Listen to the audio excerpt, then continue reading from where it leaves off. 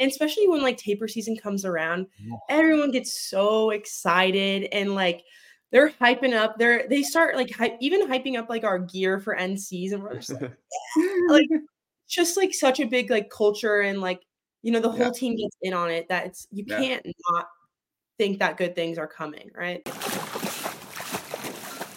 All right, everyone. Welcome to Social Kick. We want to thank everyone for joining and watching and tuning in here. We're excited that we have Kelly Pash, Texas Longhorn superstar, on the show here today. How you doing, Kelly? I'm great. Thank you guys for having me. Of course. Well, first, we want to start with some fun audience questions here. So Will Davis, USMS on Instagram, asked, what is your favorite karaoke song? Ooh, okay. Definitely it's going to depend on my mood, but I'm probably going to go like something easy, something that'll get like the crowd going, like Dancing Queen. That's what I think my go-to would be. Oh, classic. Yeah. All right. Next, Jussie Crater on Instagram wants to know, what do you eat before swim practice? Oh my.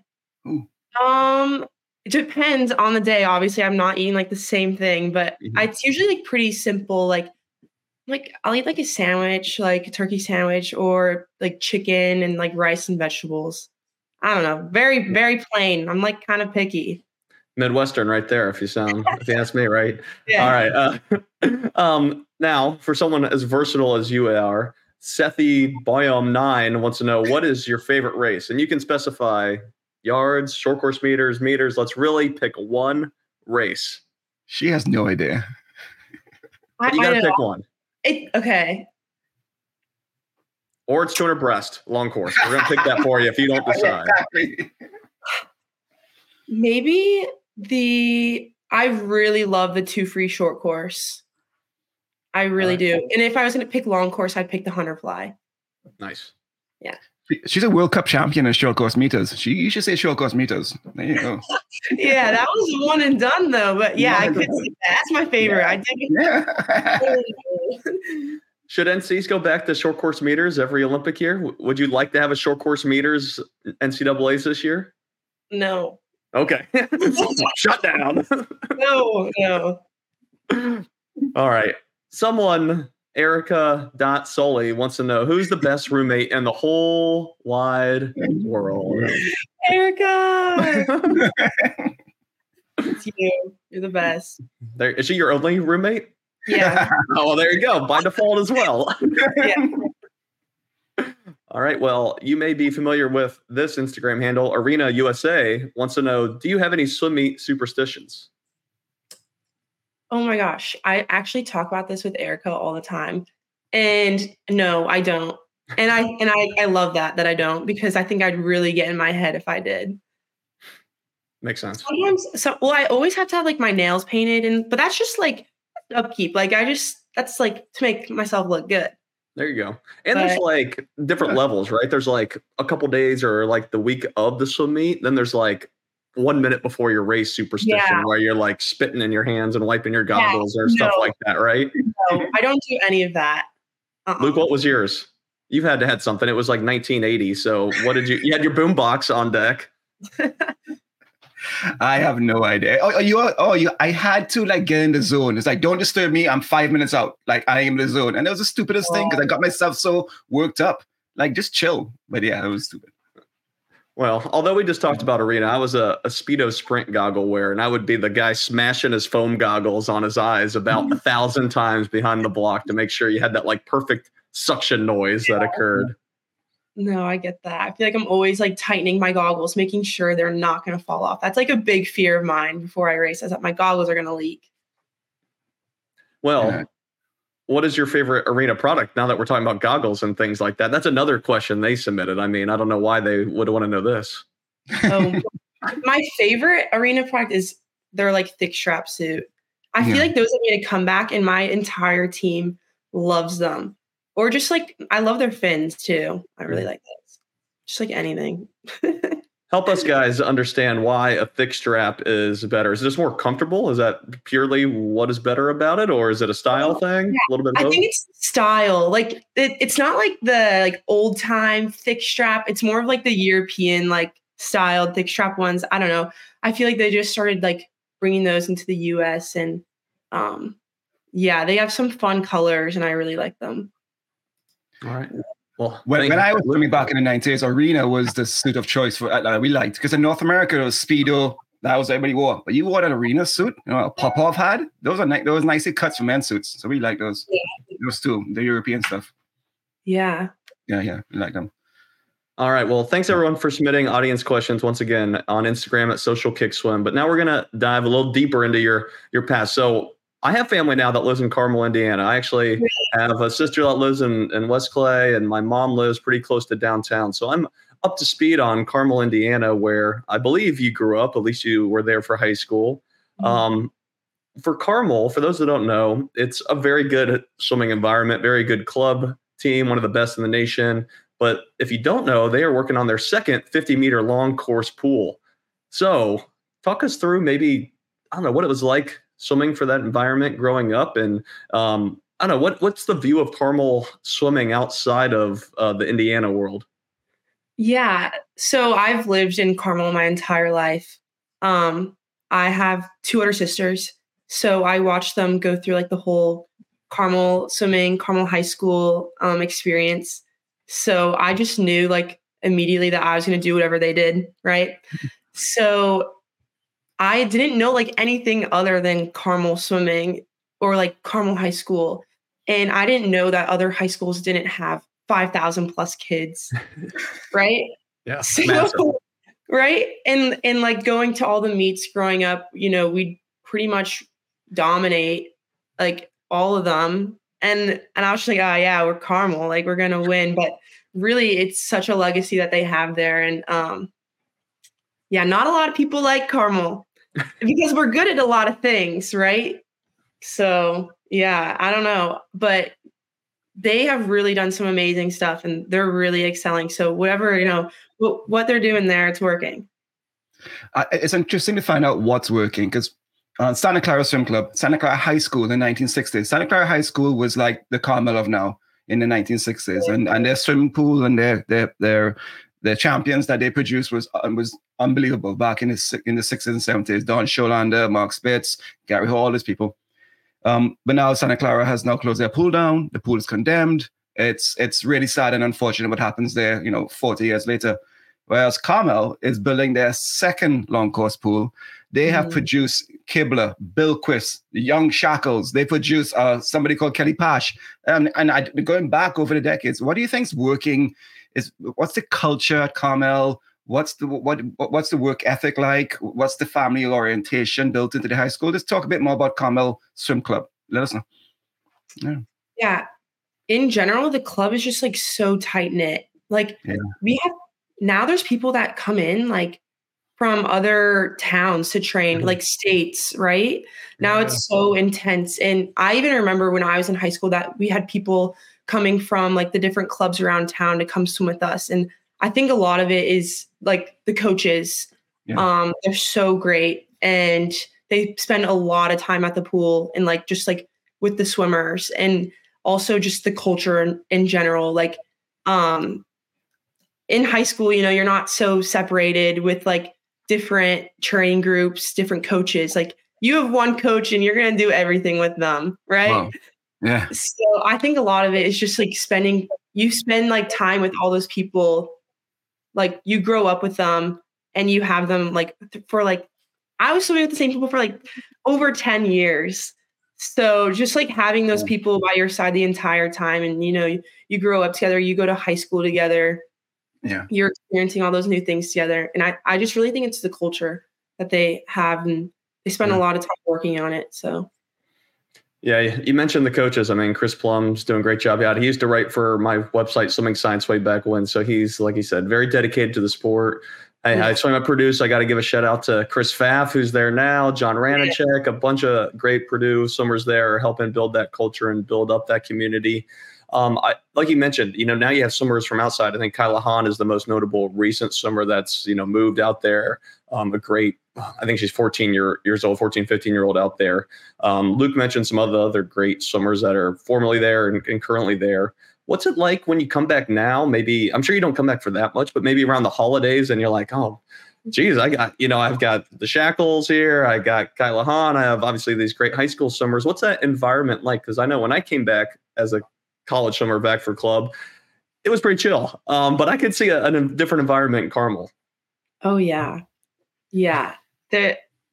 It's crazy now because like when I was in high school, I'd watch the college kids come back and just like float around and talk. Yep.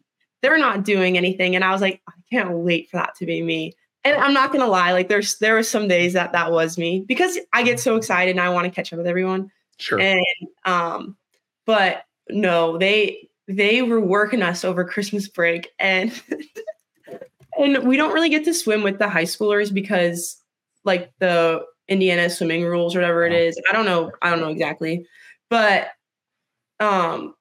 man, the other college kids are still like so into it too. So like there's no messing around. I remember they have like those swim bridge buoys now at Carmel. Yeah. I don't know if you guys know what those are. And they put them at 12.5 yards. And we were doing like 12.75s kick. And I was like, I looked at this college swimmer next to me, and it was Chris Plum's son. And I was like, are we gonna keep those there? Like, that's really far for me. I don't do that. I don't know. I don't do that. And he literally looked at me. He's like, well, do you want to get better today? And I was like, yes, I'm in. You go. I was like, okay, he's holding me accountable. This is exactly what Carmel was all about. Wow. I'm back. I was just like, okay, I'm in it. Let's do it. The buoys at 12.5. They want you to kick out the 12.5 off at every turn. Was that it? Yes. Right. Yeah. Yeah. I saw that down at Sarasota swim club with Brent RP, and they do the same thing too. And I was like, yeah, no. Like, how is that possible? I know. Yeah, looks from the non-dolphin kick era though. You know, it was like belly smack and surface as soon as possible, right? At least I didn't dive like this though. There you go. No, we've had a couple of Texas swimmers on, and they've come from different backgrounds before they went to Texas. So Erica, your roommate, the background, she came out in Nevada to Texas. And then we had Lydia on recently, and her background is in Seward, I can't pronounce it, Seward, Alaska. And both of them describe very different backgrounds, training program-wise, but how easy it was to adapt and fit into Texas, how Texas was such a welcoming, beautiful place to adapt the program. What was it like for you from the swim program background at Carmel, going now to Carol's program and Mitch's program and working with that program and environment there?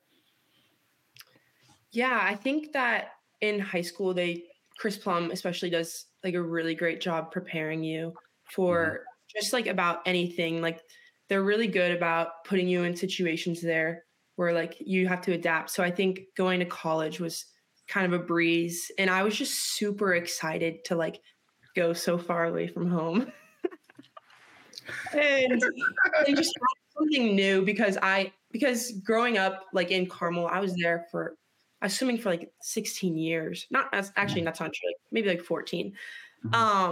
And I was just like, I was ready. So I think that also played a role in it, and knowing that there was like Carmel swimmers at Texas, like having Claire Adams be there as a senior when I was a freshman, like, and now I'm a senior, and Barrett Berglund's here as a freshman. I mean, I think it definitely helps, and it kind of gives you like that sense of like home so far away. So I don't know, but we call ourselves like a bunch of misfits here at Texas. So I think just having ourselves, like we just have each other, and we just have like so much fun together at practice. Yeah. So it really made the transition super easy. And, I didn't have Mitch all 5 years here. So that was also something like when Mitch came, that was a change. Like his practices were a lot different than what I was used to. And there's kind of a shift in culture and practices at Texas that I had to get used to. And it was a lot more intense than I was used to. So that was big. That was really big when he came. It's exciting. A quick follow-up on that. I remember seeing a picture of a video of you dancing at the blocks, and it pans over and Mitch is dancing next to you. I was like, whoa, that's pretty cool. So, yeah. Yeah, that was at NCAA's last year, and not a lot of people like. I think that video kind of popped off, but that meet was really tough for me, really tough. So. Well, why was that? What was so tough about that meet? Obviously, we see the dancing, we see the, having a good time. You have two of your other teammates in the 200 fly final. The overall team is doing well. What was so challenging about that meet for you? I think I just wasn't like hitting personal goals that I thought I would. And it's as simple as that. Like I was just really in my head, just like confused, and I was hard to stick to like the whole process and like trust myself because you're not seeing the results you want. And it's just like, this is the biggest meet of the year. Like what is going on? Like throughout the season, I looked like it was on track to do what I wanted to do. And then when it doesn't go your way, it's just it's daunting. But that video was like funny because it looks like I'm having such a great time. And I really was, because I was like trying to stick to the things I knew, like made me like happy and what was going to like help my meet. Yeah. And they just happened to capture it on film. I captured it. It was fun. It was fun. Like I knew like being there with Mitch would really help me, and like, and we always have a good time. And I knew that would really help my meet right there, Yeah, that's interesting to say that, because obviously, anyone watching, they see certain athletes that have, bigger personalities, and it's like, oh, they're always in a good mood. Everything's always going right. And then you see the Texas team, and I think the Texas team had an overall good meet. The placing wise, I would assume it was a good result for you. Obviously, UVA won, but hey, I mean, like I said, still a great overall result. So do you think that's like covering up? Maybe, like you said, when you're not doing well, is that a way to kind of cover up how it's going? Or do you, like you said, you want to try to get into some of those activities that okay, this is what usually puts me in a good mood. I like to be in a good mood when I'm swimming. And what was your kind of mindset behind that? Yeah, well, I had no idea that they were going to post that. But I don't think it was a cover up. I genuinely think that no one knew that I was down. Like nobody knew, because I think I did a good job hiding it, because I didn't want it to affect my teammates. Yeah. And I was like, I'm not going to be that one that goes over to the bench and is like upset, because one person can ruin everything. And we need the morale to be high. And there were so many good swims that meet that I was just like, just go back, cheer. Like, we're going to get the team going. Like, it's okay. You just try to like stick to your part. But I think just going back to like what I know was going to put me in a good mood and keep me loose. I didn't want to like be in my head about stuff and like think. So when that DJ was there, I was like, this is perfect. Like, this is so me. I was really vibing with the DJ, and I was like, this guy's really going to get me through it. No, I agree. The DJ was sick. So every hardship makes you stronger, right? And what I say about the sword and what you learn from it. You have a 5th year. Awesome. Can't wait. It's also Olympic year. It's crazy. It's in your hometown. What are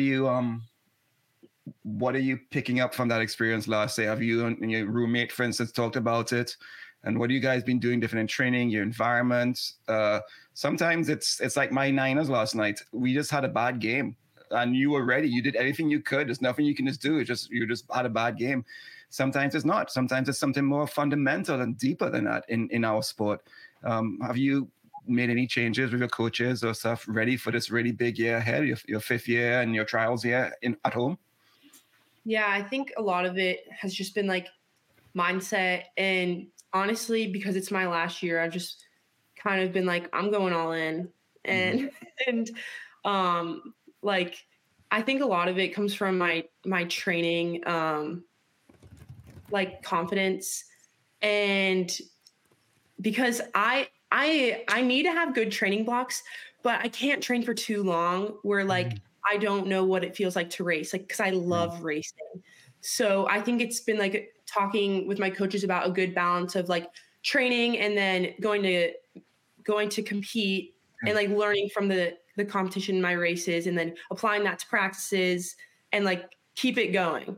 And just knowing that I'm all in right now, because I only have so many months left with the sport. We'll see. And yeah, we had like some of the hardest winter training I've ever experienced in my life. So I was like, that's good. That's good. It'll be good for me. All right, well, let's hear it. Let's flex a little. What was the hardest set or hardest thing that comes to mind from winter training? Oh my gosh. I did a pretty hard set at Carmel actually. And that was like freestyle, just like long course. And they threw me in there. But at Texas, that one just blew me away at Carmel just because, everyone around. But at Texas, we just were like we swam like mornings on Sundays and doubles on Saturdays.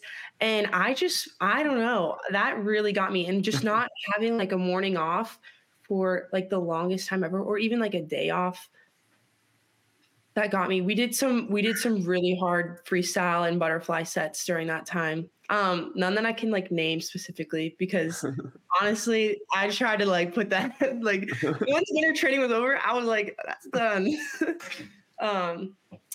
Yeah. Oh, we did this one set. I will say we did this. We do Fast Fridays. So we're suiting up, and we did like 5 100s free or like stroke or choice off the block, and then we started with 2 150s off the block, then 5 100s, and then 4 50s all out off the block. And it doesn't sound like a lot of work, but when you put into perspective that it's a Friday, it's the end of the week, and you're on this tight interval, and you have to climb in and out of the pool every time and like get out of the bulkhead. I think that was the hard part. Just like, and then you probably got like, you were trying to like warm down between. So like you do a 50 and then you'd get out and get up. And I was like, this is a different type of pain. It was really hard. But yeah, that one really stood out to me and my teammates as well. But 2 things for swimmers. We know the feel when you come out of the water and you have to get up on the block and your legs are shaking and you can't get your balance on the block and you got to get down. Like, I'm going to fall off this block for let's swim again. Like, I can't do this. It's so true. Yeah. But Kelly, we've asked lots of swimmers about their hardest set. I mean, we've asked Charlie Clark. We've asked just now Jack Alexi, Minikoff. None of them, John, have leaned in and talked about the haunting feeling, deep soul issue they've had. You just leaned in and like, guys, this thing rocked my soul. Yeah. What did you do? It's crazy. Yeah. Wow. I want to talk about your racing though. I love the fact that you like to race. I mean, and obviously your 200 fly training group is insane at Texas, right? With Emma and Dakota and Olivia, all these people. And what you're doing there, I bet you guys race practices, and I bet and like, for instance, what Emma did against Alex in that 200 foot final. Well, how inspirational was that in the racing, right? What is it about racing? And just yesterday we did a video on the world champion and the NCAA champion racing 200 backstroke at Cal ASU. And, the two of them just raced for what it was like. And that's what it was like. And I saw on your wonderful podcast with Erica, you guys talk about, I wish we had a really good rival in swimming we can race against. I wish we could race OU, and we hate and race them. What talk about a bit more about that. Swimming to me was about racing. I love to race John. I love to take him down and take him out, and that makes me better. We don't go fast, at least John doesn't. But talk about that whole idea of racing. What do you love about it? Who do you love to race against? What kind of meets do you like? Do you like a backyard duel? Just you and Erica go 25 breaststroke. Talk about that whole idea of racing. Oh my God, I'd love to race Erica. Actually, I don't think I'd want to race Erica, but I just want to watch Erica do a 25. Me too. That's why I mentioned it. Oh my God, I love that. Yeah. There's just always been, I think I've just always been super competitive. Yeah. And there's just something about when I race, my mind just like completely just like lets go of like everything, and I just go for it. And I've always really leaned into that, and I think that's like a really big like advantage that I have against like others, because I'm not like overthinking stuff when I'm racing. But I love a little like end of practice maybe, or like a get out swim. Yeah. I love dual meets. From the moment I came to Texas my freshman year, I was like, dual meets are my thing. Like I loved them. I also I think the older I've gotten, it's like I do really love like the Tier Pro series because I love to race against the older swimmers and like the pros and just like see what kind of happens. Like it's just fun. It's fun. Yeah. You mentioned dual mates. Now, last year, the Texas NC State dual mate got a lot of buzz because there was a lot of excitement. There was music. They removed certain events to really kind of streamline it. I think there was maybe even alcohol sales there, if I recall correctly. You got to bring in the people. Like exactly. Hey, I'm ready for betting on swimming. That'd get me going, or a little more streamlined fantasy swimming. Luke knows I'd be all behind that. My spreadsheet would be pretty knee deep. But talk about what other things you think college teams could do for dual meets to make them more exciting, more engaging, and all that for the fans. Yeah, I mean, I think what Texas has done, what we kind of started, I think a lot of other collegiate teams have done it, like just hyping it up and like getting people all around campus to come in has been like a really big thing, like packing the stands. I know we saw it at UVA when we went there like 2 years ago when they brought in their band, when they were dropping their banner with us. And it's just like, it is a power move on the home team when they do that, right? It's like, oh my God. Hey, I gotta listen to the fight song this entire time. Like I was like, oh my God. and just like seeing their cheerleaders there. But then it's like when you're like, yeah, Texas is gonna do it, like, hey, yeah, we're doing that. Like it's just a different vibe. And just seeing how like the sport of swimming has really grown with the dual meets has been so cool. When we had like over thousands of people at our meet that one time, I don't know. It was either Virginia or NC State. I think I don't know, NC State maybe. And how we had like the lights going and we did like walkout songs. You got to choose your walkout song. And the people even like announcing the lane numbers, I think is just such a big deal. Just because like you don't see that a lot. So it makes it special. It makes it more exciting. You guys bleed Longhorn. Every tattoo is the Longhorns on. You wear your hats when you don't have to wear your cowboy hats. You know, you literally bleed it. So I never, but I didn't do that. So I didn't quite understand the gravity of how disrespectful the upside down horns can be for you. Yeah. And it's been kind of controversial recently, right, with basketball coach and game. But that really hurts, man. If somebody does that against you, that's like a middle finger, isn't it? And those sort of things.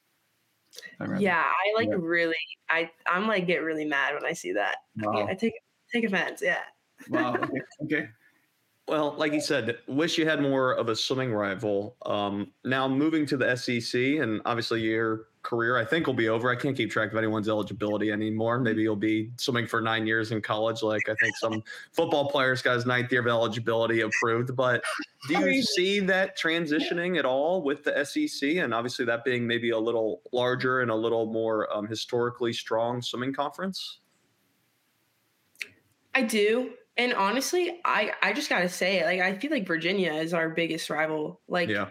I mean, like if you're looking at who's ahead of you, like, why wouldn't they not be your rival? Right. So I think as like whoever the top teams are, you're always going to be like a little, you're trying to beat them. Like there's always naturally that rivalry that you feel, but we'll see if something comes about in the SEC. I don't know. That's something that the girls are going to have to figure out and take upon themselves. But I'm excited for them. And I think that's going to be a big shift for Texas swimming. All right. Well, I'm going to throw a little shade. I mean, people might say you might have to beat the other team for it to be a rivalry. So what's it going to take for Texas to beat UVA in swimming? Hey, I mean, I just love a team that always chases, right? I love an underdog. Mm-hmm. That's all I got to say. I think, working hard. We're pretty quiet. I feel like we're pretty quiet over here. Yeah. We'll see. I think it's gonna take obviously a lot. It's gonna be hard. It really is. But in my opinion, like our team is just something so special, and like I wouldn't want to be a part of anything else. I already feel like I've won like my college experience. So, but I'm chasing an NCAA title, and who isn't, right? I'm just excited for us. So, we'll see what happens. It's such a hallmark of Texas swimming. Always quiet in season. Always like swimming tired. Not all of a sudden on day one, like, oh my God, where did that come from? Where were they all year round? It's unbelievable. I can't imagine like swimming tired and doing times that are 5 seconds slower. But what that does for you, like, how do you feel when you touch your wall? You see like a 220, 200 fly or something. You're like, what? But you just know what's going to pay off. And that mindset and that belief you have to have in your training and where you are and where you're going and your end goals. Talk a bit about that, how the team gets together after you get destroyed by a team you should beat, and then you come back and you just destroy them in a day. Talk about that whole dichotomy. It's interesting. Yeah. Yeah, I think it's, it's hard in season. You always have to like put in perspective that like you aren't tapered for certain meets, and just kind of put in perspective that any race is just an opportunity to learn for like the end of the season instead of like trying to get a best time every single time. And it's definitely can be like really challenging, especially like when I just went to that tier pro meet after the huge block of winter training. Yeah. And I was like, I hadn't even swam like a lake of long course meters. And I was like, what am I doing? Like, what? And I swam and I was like, was that even good? Like, I was having fun, but like, was that a good time? And I was like, it doesn't matter right now. Like my time for long course will come later. And I just think it's all about the perspective and knowing and not getting like in your head about things and like leaning into your teammates about it, because if they do have a good swim, that's awesome. Like keep going. But like, if you're having a race and you don't go best time in season at dual meet, it's just like, well, did you learn something? Like, are you going to take something with you later on? Did you have fun? Like, are you enjoying the moment with your team? I think that's what it's all about. Also, swimmers know that, especially after winter training and you race. I remember swimming at 200 free and I touched the wall. I was like, wait, I went all out, but I didn't get tired. It wasn't fast. But if that time is how I felt, I can't wait until I'm rested. Because like you finish those last 20 and you're like, oh, I'm not hurting as I normally do. That training is paying off. I can't wait to rest. You know it, right? So, yeah. And especially when like taper season comes around, everyone gets so excited and like they're hyping up. They start like even hyping up like our gear for NCs, and we're just like it's just like such a big like culture, and like the whole team gets in on it. That you can't not think that good things are coming, right? Dreamer. Yeah. All right. So now we're gonna now we're gonna get into some quick hits for women's NCAA. So we have women's NCAAs and Athens, Georgia at UGA, March 20th through 23rd. So let's do some quick hits for it, okay? Okay. I don't even know what that means, but okay. All good. Just short questions. Will there be a DJ at women's NCAAs? Yes. Okay. What time wins the 50-yard free at women's NCAAs? I think we just saw 20.19. We just saw 20.19 relay split in a practice suit. So yeah, but I just think it's gonna be like a 20.01 or 20.0. What? Which team gets third at women's NCAAs? Who's ranked third right now? I don't even know. I don't even know. Like, I don't know. I'm not focused on other people.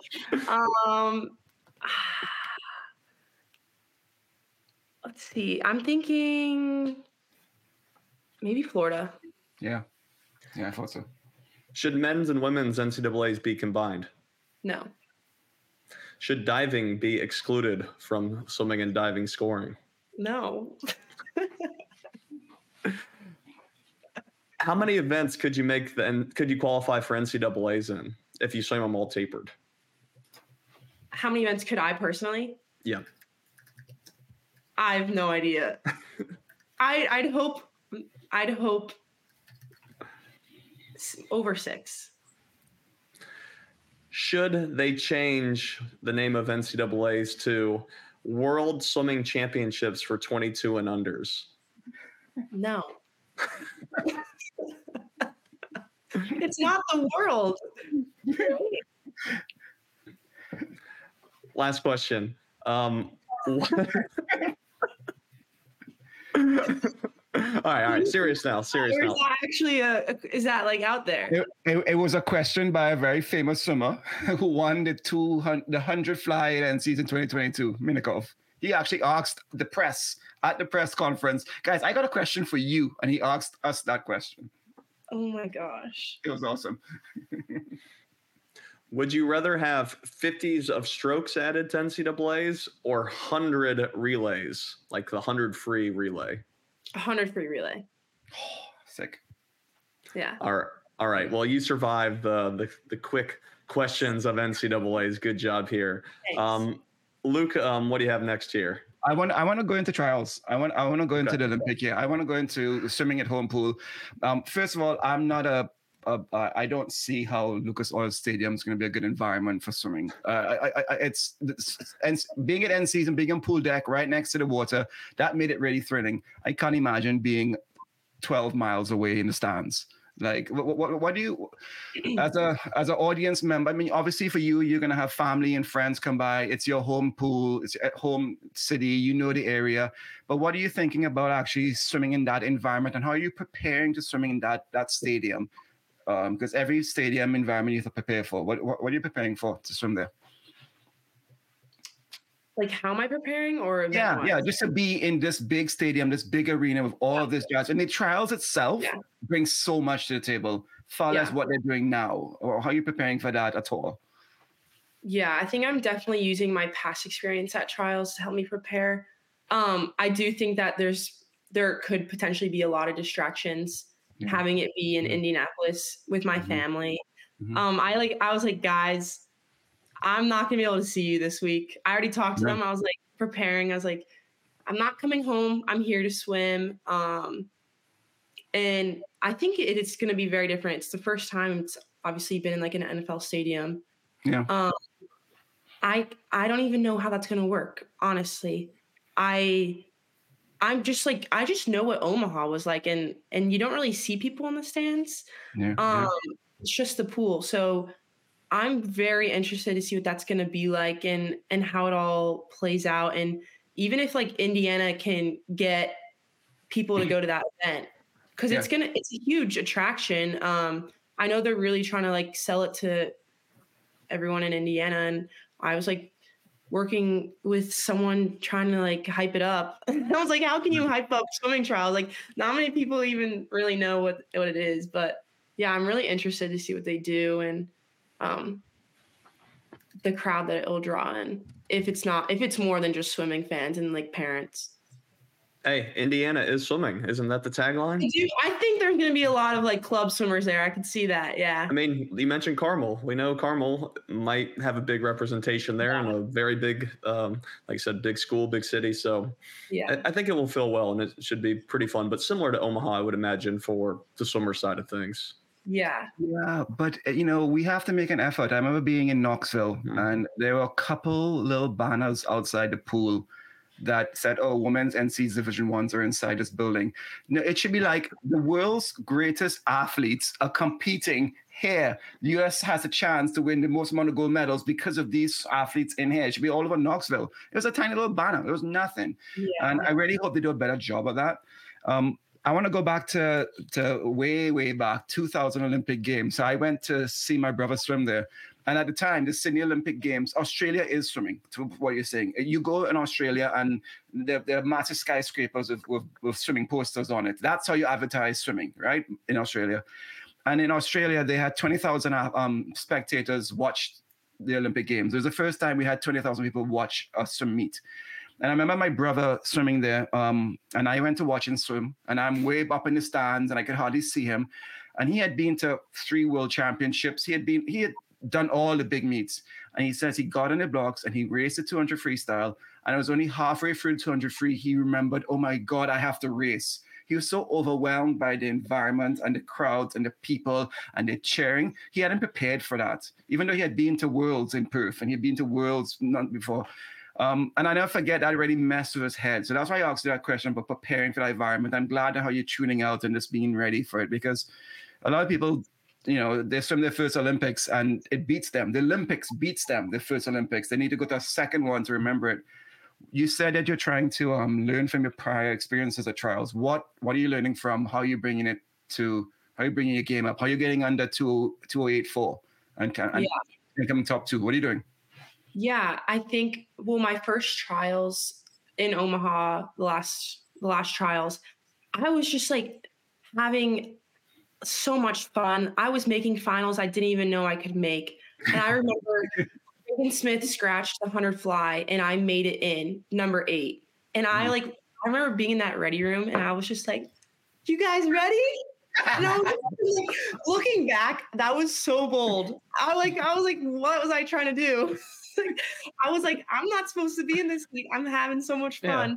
But nothing to lose. Right. And I just remember I was so in awe about all the little areas that they had for the swimmers, and whether it was they had these video messages that people could send in, and I loved that. Or when you walked out and they had your picture and you could do a fun move, right? I think this time, now that I know that I get to do all this fun stuff, I won't be I can just focus and I do think that the sense of me being lighthearted and having fun in that race helped me. But this time I can just do what I'm gonna do, what I'm supposed to do, and not be so starstruck by everything. Yeah. But it's also the fine line of also remembering why we do this. Remembering why we love swimming in summer league and and getting that block. So it's a fine line between the two of yes, oh my God, what happens in the next 2 minutes can chart the rest of my life. Oh my God. Same time, I'm about to have the funnest environment of what I'm doing here. This is so much fun. Oh my God, I can't wait to race this final in this environment. It's hard, right? As swimmers. Yeah, it's really hard. And it's hard being in the ready room when some people are so focused and they won't even look at you. And then you're either your legs are shaking, you're just looking around for someone to look at you back, right? Yeah. Or you're doing something weird like me. It's really hard. It's really hard to stay in your own zone, and especially in just such a big environment. You just got to remember what you do. Yeah. So what would you do? Say you're in a ready room of a bunch of Phelps faces. Everyone else is there stone-faced, not chatting at all. What do you do in that type of environment, maybe to keep yourself loose? Because it sounds like you're kind of chatty with people usually, but if everyone's stone cold in their own zone, what do you do then? I am chatty. I feel I'm always trying to crack a joke in there. Let's keep it loose. Because the minute that I'm free, that I'm looking around and other people are so serious, I'm oh God, I'm freaking out too. I'm I can't let that get to me. I usually just look for a friend. I feel I know so many people that I race against now, and being able to have my teammates in these heats with me, whether it's at NCs or even at trials, I was with some of my teammates, that makes such a difference, because I trained with them, I got here with them, and now I get to race with them. It's what I do all the time. So that helps tremendously. How do you go ahead, John? Sorry. I was just going to say, so we've talked a lot about, the psychology or kind of the mental side of things behind, the blocks and at a meet. How about warming up at a meet when there's a different, magnitude behind it? Do you do any specific things in the water just to kind of keep you grounded, or do you have specific drills that you like to do to be okay, this is kind of just my routine to ground myself, even when the environment or the meet is a bigger stage? I think my meet warm up, it's been consistent since I was 16 years old. So actually having that consistency helps me, because I know that I'm doing the same thing that I do when I get my best times, right? Mhm. It's not like, oh, I didn't go best time because my warm-up wasn't the same. I think that consistency helps me. And like staying, like, don't look at what other people are doing. Like, you don't do that. Yeah. So I like look at people and like, well, why are they doing that? No, don't do that. No, don't. And just like having your teammates and your coaches like there, and you know, you get in, you get out. I'm not trying to do anything funky. Yeah, I think that keeps me grounded, is just doing what I do and not changing it up. What happens when what you do suddenly gets thrown a loophole? So a couple of stories, like Brian Lundquist, he was our colleague. He was at the finals of the 50 free trials, and he's coming out the ready room, and he steps on Gary Hall's cape and almost trips Gary Hall walking to the blocks, and that threw Brian off and stuff. Or Jack Alexi, the semis of Worlds, he has a freak dive problem, and he still manages to recover. Both of them manage to recover from that. You know, what happens if, like, it's so, to me as a swimmer, it would throw me off so much. But how does one then just like, oh, it's okay. It's okay. Your goggles are filled, or your suit broke back in my era when our suits used to bust open, right? You know, like it's okay. You can handle that. A lot of swimmers can't do that. But you're experienced. You're fifth year. You've raced it. You've done that. What are you doing to keep yourself like, it's okay. Don't worry. Let's do it. We're ready. Yeah, I can think back on some times where I almost like even missed a race or something, like at a dual meet. Yeah. But I feel like I use that adrenaline. Yeah. And I'm just like, because when something goes wrong, you're so focused on that thing in the moment. And honestly, it can kind of help your race because you're not thinking about anything specific that you're supposed to be doing that race. You're just like, you're worried that your goggles full, you can't see, and you're honestly just trying to get to the wall, right? Yeah. So I think the adrenaline, and it just like kind of clears your mind. I mean, it can obviously go the other way as well, where you're like, dang, like my goggles are filled. This is horrible. Oh my God. But, yeah, right. Just I don't know. You got to like be able to like adapt to things. I think that's like the biggest thing out there is like they always preach like something's not going to go your way. They always tell us that. Yeah. And you don't go looking for it, right? Right. But if it happens, it happens, and it's like, okay, that was it. It's okay. Like, let's go. Like, don't recreate those circumstances, because I think that's traumatic in training. That don't go and step and break my goggles right before I'm about to push off the wall, or don't empty my water bottle when I go to drink. Like, don't recreate those things for me. But there's a way to prepare for it visually and ground yourself, I think. But I think definitely. All right, John's got a fun segment for you right now. All right, so we're just going to finish with some rapid fire questions here. All right, Kelly? Okay. All right. What's the hardest race in swimming? 200 backstroke. Morning practice or afternoon practice? No. Pause for effect failed. No, afternoon. I am not a morning person, and I'm not a morning person. Indoor or outdoor pool? Outdoor. Kick set or pool set? Kick. Olympic gold or world record?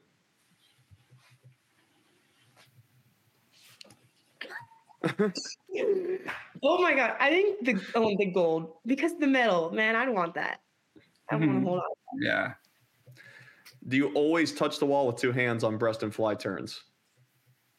Yes.